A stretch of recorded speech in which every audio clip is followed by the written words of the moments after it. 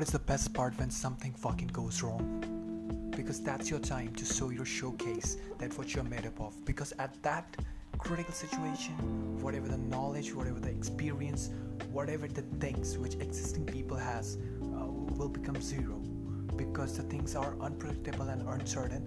And at that instance, even if you're holding a much lower cards in your hands in terms of experience, in terms of knowledge, but that is the time where you can showcase that what you are actually made up of and how you can tackle the situation. And that is how you'll project other senior people that you are the real alpha, and you'll project yourself as a prodigy.